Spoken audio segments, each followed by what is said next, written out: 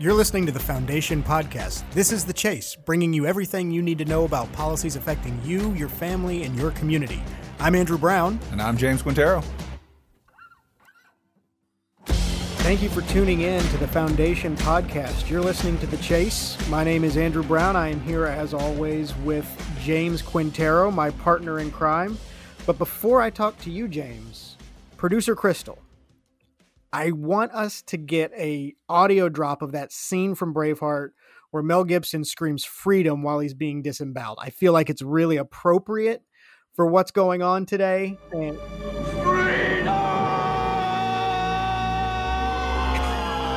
that actually could work. No one's getting disemboweled though, right?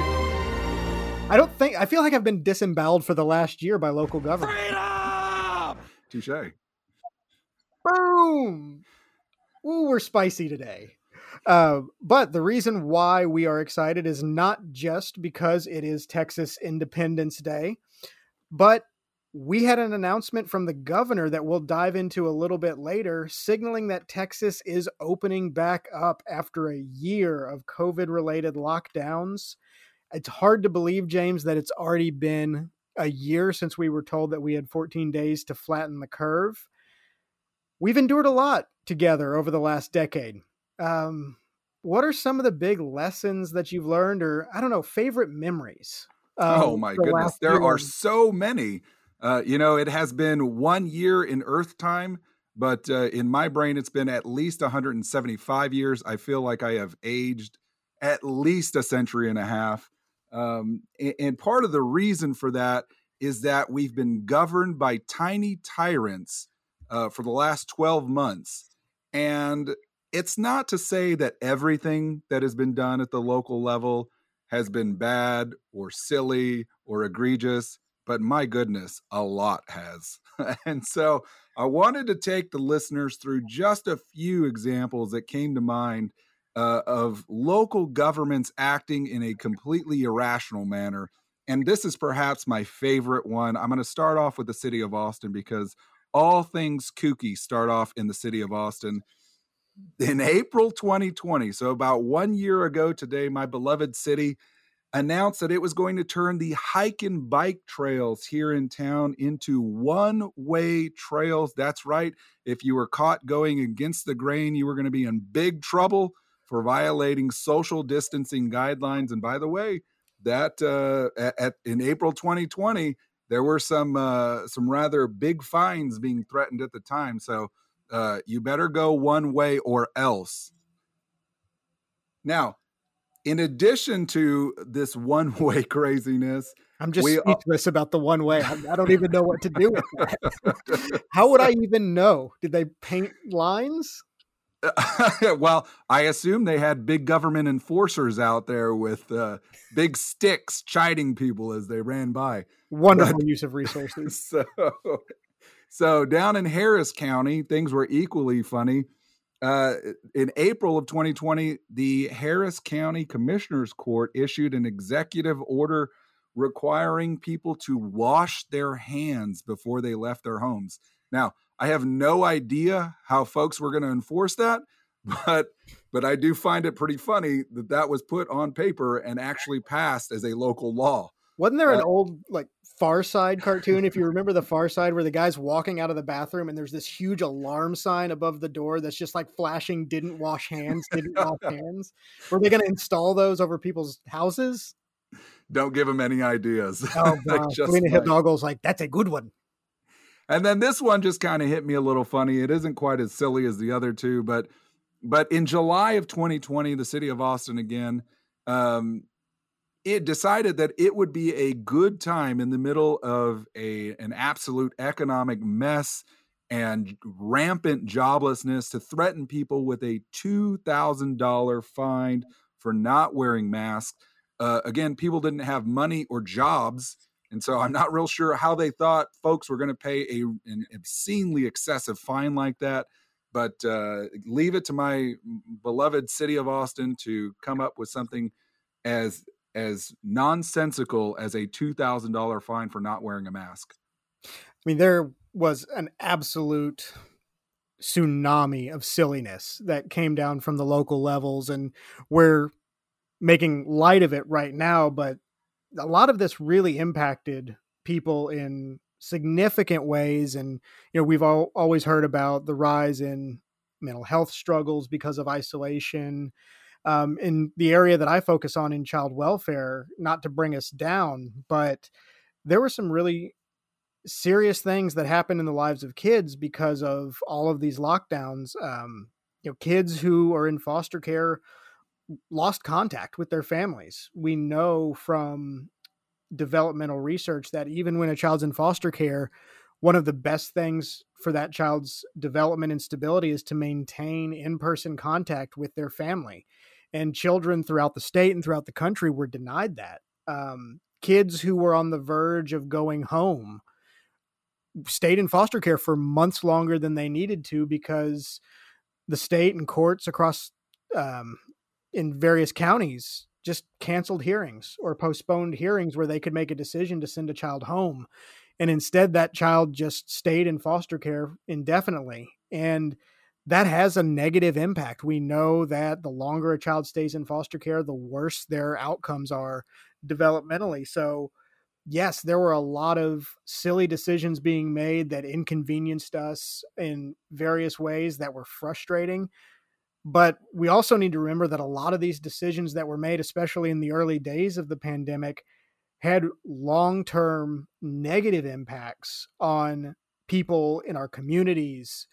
And we need to recognize that the step toward lifting a lot of these restrictions in very real ways is life-saving for a lot of people in our communities. And so that's part of the reason why there's a little bit of a celebratory tone to our podcast today, is because people who are in real need and people who are at real risk now have an opportunity to come out from under those things that are putting them at risk. Now, that's going to require personal responsibility from all of us. I think fundamentally as conservatives, we believe that personal responsibility is key to overcoming major challenges like the COVID pandemic. I know, my family, we have various health needs, and we were a lot more stringent than a lot of others, James, probably than your family. But that was a decision we made for ourselves. It wasn't a decision that was imposed upon us by government, and it was a decision that we were making before restrictions came down. So this move back toward the emphasis on personal responsibility, I think, is a good thing. Producer Crystal, I'm not real sure, but I think Andrew just called me and my family reckless. But setting that aside, I think James, you're right. Part of your charm, man. I love your recklessness. So, but I think you're getting to something that was at the crux of the problem here, and it's this government knows best mentality, where you have these diktats being issued by local government officials who, are doing some things that perhaps aren't based in science or perhaps are reactionary, whatever they may be. They have these unintended consequences, like, perpetuating mental health challenges in the form of isolationism and whatnot, that really cause all sorts of other issues. And so the fact that we're beginning to transition back to something that can be called normal is really encouraging in my mind, because we've been stuck in the rut for a long time, and it's good to see Texas getting back to being Texas. Absolutely. And the scholars at Oxford University actually just released a study looking at how strict states were with their lockdowns. And number one, the most free state was South Dakota. The least free states, according to Oxford University, were New York and Hawaii. Texas ranked just below the median, number 30, the 30th most free, least free state as a result of COVID lockdown. So bottom half. And I think a lot of that was driven by some of these outlandish decisions that were made at the local level that it seems like we're moving away from based on the press conference today. Well, is it bad of me to think that Hawaii, even with all of those harsh restrictions, would still be a kind of a cool place to go to. I'm still tempted, at least. Oh, maybe yeah. That's just me. No, I would. You can social distance on a surfboard. I'm sure there's plenty of private beaches that you can find. I'll social distance in Hawaii. But all joking aside, it is somewhat discouraging to see Texas rank so poorly on Oxford's list. I personally think we could do a much better job. I attribute the bulk of the problems in that list to the local government level. Again, we've been ruled over by tiny tyrants who have absolutely been chomping at the bit for more power and more authority over our daily lives. And it's only because I think, we have statewide elected officials who, have certain have a certain ethos that we've been able to resist the temptation to just absolutely hand over the keys of the kingdom to these local government officials. And so, that again, I think it's at the local level where we've seen the bulk of the problem. Yeah. And I kind of think we need to pitch for our fundraising team tiny tyrant bobbleheads that we can sell on the website. I feel like that would be a crowd pleaser. Well, and let me just punctuate that point really quickly. Up in Tarrant County, we had a county judge who, in the very early days of the disaster, decided to issue an executive order giving county officials the ability to commandeer private property. Now, I have no idea where that thought came into his mind from, but it was very quickly kind of swept under the rug just a few weeks after he issued that executive order. And effectively, everyone said, "What the heck are you doing?" He rescinded the order and issued a new one. So, it took him a few weeks to recognize that was a poor choice. But that's kind of the flavor of public policy at the local level that we've seen manifest over the last year. And again, I think it has a major contribution to that 30th ranking on Oxford's list. No, I think you're right.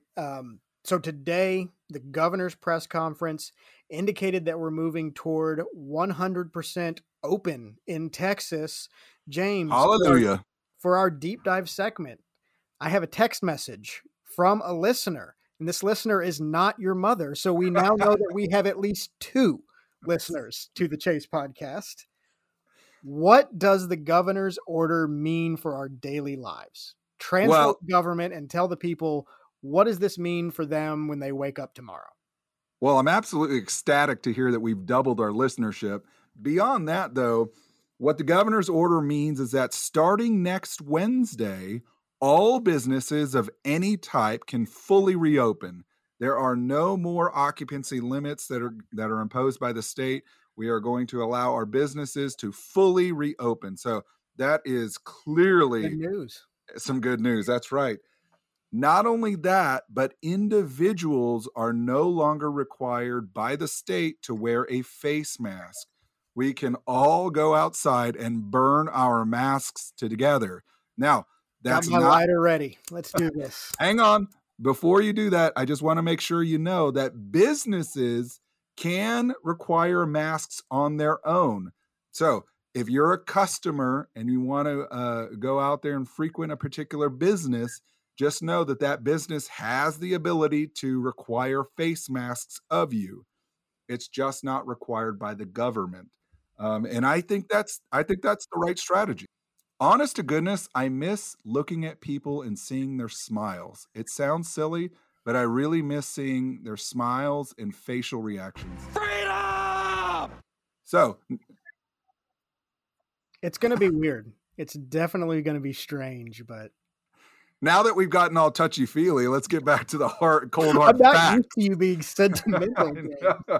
So for the average person, I think you're going to see a lot more businesses reopen, and you're no longer going to be required to wear a face mask.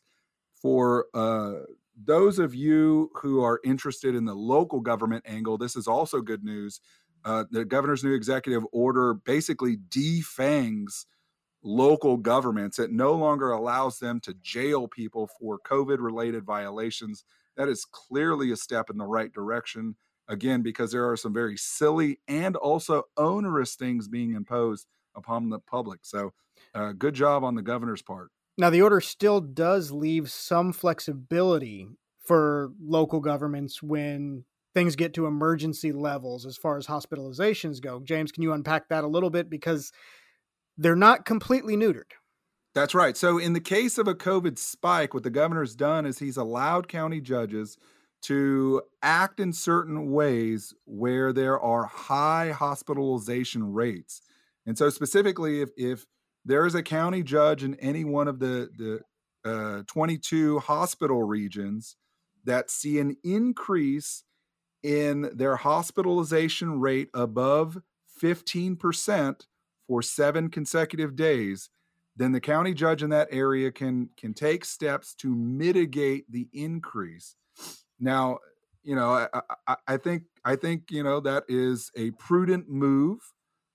It's to be seen how some of these local jurisdictions interpret that language, if at all, right? I mean, 15% is a relatively high threshold. It's going to have to be a serious spike in the number of COVID cases.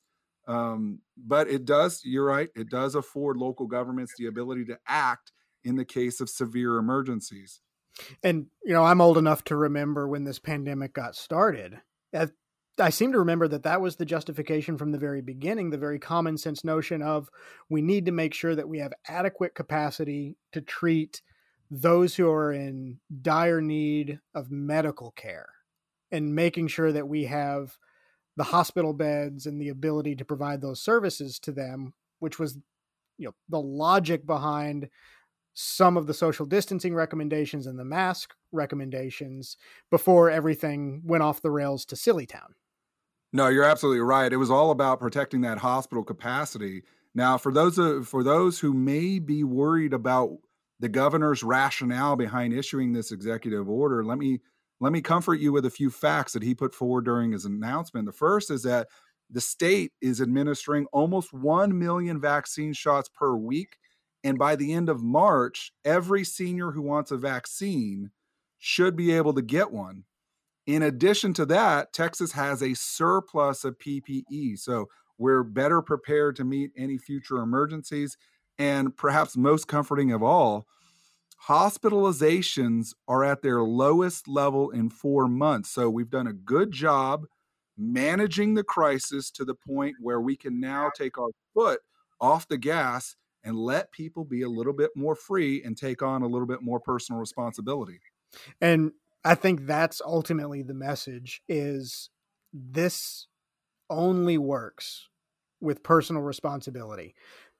There's nothing that government can do. There's a lot that they can try. There's a lot that they have tried. But when push comes to shove, there's nothing that the government can really do.